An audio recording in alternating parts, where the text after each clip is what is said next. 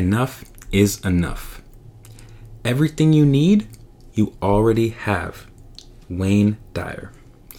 I want to acknowledge and thank Ryan Holiday, media strategist and best-selling writer, for his book, Stillness is Key. I've been contemplating the ideas in this chapter, but after reading Ryan talk about this concept, I was compelled to write my personal truth on the matter. Enough. In his book, Ryan depicted the true events of Tiger Woods and his unfulfilling rise to ascension. Unfortunately, he was raised to only focus on being perfect, outworking the opponent and achieving every possible accolade. As one can imagine, the shortcomings in his personal life were probably due to this lack of appreciation for enough.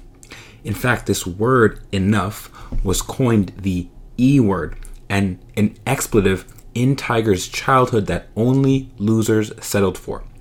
As a former professional soccer player for the majority of my teenage years, I can relate to an extent.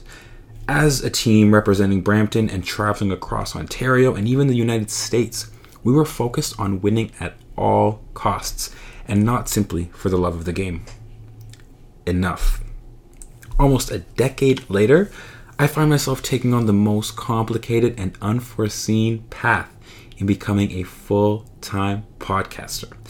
As rewarding as it is, constantly creating content on the internet is not something I studied in school or learned about elsewhere until I simply began trying. Being an entrepreneur is challenging because you're constantly working towards gaining more support, impact, and income by sacrificing your own time, money, energy, and other resources. With these demanding and unpredictable online endeavors are the expectations to grow and accomplish at a certain rate, or else you're deemed unsuccessful. If you're reading this and have an online presence, I'm sure you recognize the pressures and expectations that come with existing on these social platforms. If we forget the simple intentions of our businesses and endeavors to provide value and serve others, we might get caught up in this online rat race of sorts. I had to get out of the mindset of assuming the first person to get verified, sponsored, or hit a significant milestone wins. Enough. Look at the society we live in. This westernized culture is much more individualized than its Eastern collective thinking counterpart. Around here, we all strive towards more and better. Advertisements promote products we think we need, while parents advocate for careers that they suppose will bring us wealth. It's hard to deny we live in a consumer, goal-oriented lifestyle in Canada, North America, and many other developed nations. On one hand, it's great to have goals and ambitions. This is often the source of our motivation and the reason we have wealthy individuals, famous social media influencers, top-notch sports teams and athletes, and other high performers in their respective fields. However, moderation is not encouraged as much as hard work. Getting better at saving money is not as enticing as increasing income.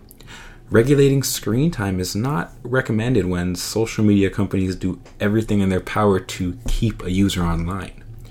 We should observe which aspects of our lives we spend too much time, energy, money, and focus on in order to say the magic word. Enough. This is one of the most powerful lessons in this entire book because I cannot tell you the amount of joy that comes from being satisfied with the progress you've made and content with what you possess, physically, mentally, and emotionally. If it wasn't for my recent inclination towards spirituality, I doubt I would understand the potency of feeling fulfilled. I had to let go of external validation being the source of my happiness and look within. Enough comes from the inside. I've noticed seeing what you have and seeing what you've always had is the key to being satisfied. My ability to impact people positively and serve my Vibing Out community comes from a place of passion, as goes for my career and other side hustles. If work comes from a place of need for accolades, money, or notoriety, then work is due to lack, and lack is a product of fear.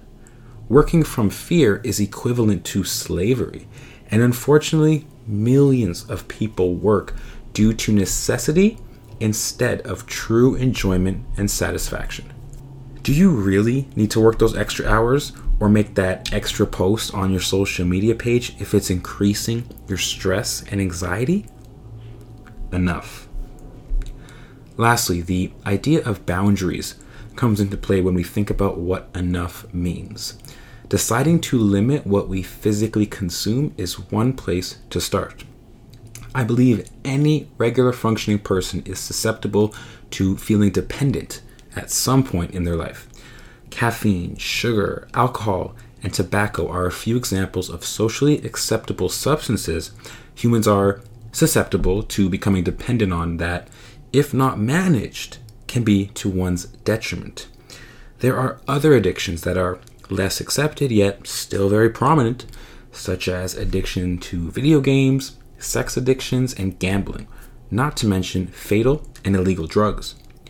Of course, it would be optimal to set boundaries and know how much our body can handle, and it's easier said than done. The notion of boundaries exists in relationships too.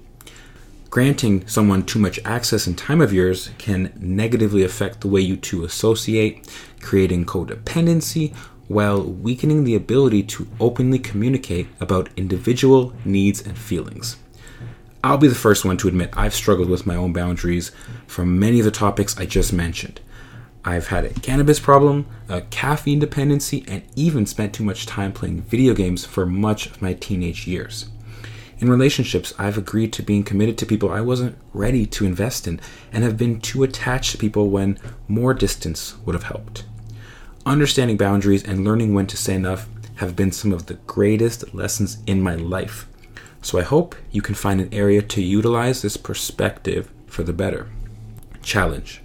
It's time to take advantage of self-reflection and self-awareness in our mind to acknowledge when our body has had enough and our soul is fulfilled.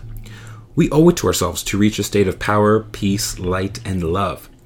Feeling appreciation, gratitude, and joy should be a default feeling throughout the days. So let's start with what parts of your life do you find yourself saying, I need this? Maybe you're like myself and you drink coffee. Do you drink a cup of coffee whenever you feel it is necessary, or is it a controlled and limited choice? Perhaps you love online shopping and find yourself fighting the urge to spend hundreds of dollars at a time. The hardest enough to face for so many of us is our screen time as well. I'm well aware iPhone has an app that tracks how we use our phone throughout the day, but does this information provided to us really limit our phone usage? The best way to track what parts of your life you have a hard time saying enough to would be to wake up with the intention of noticing this for one entire day. From the moment you get up to your day-to-day activities, interactions, and movements, observe when you feel desire.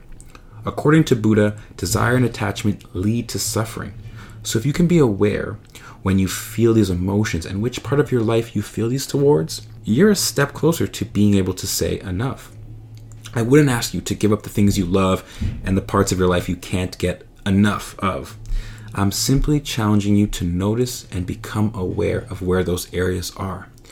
I congratulate you if you're able to make any discoveries about yourself, and it is completely up to you what you do with these findings.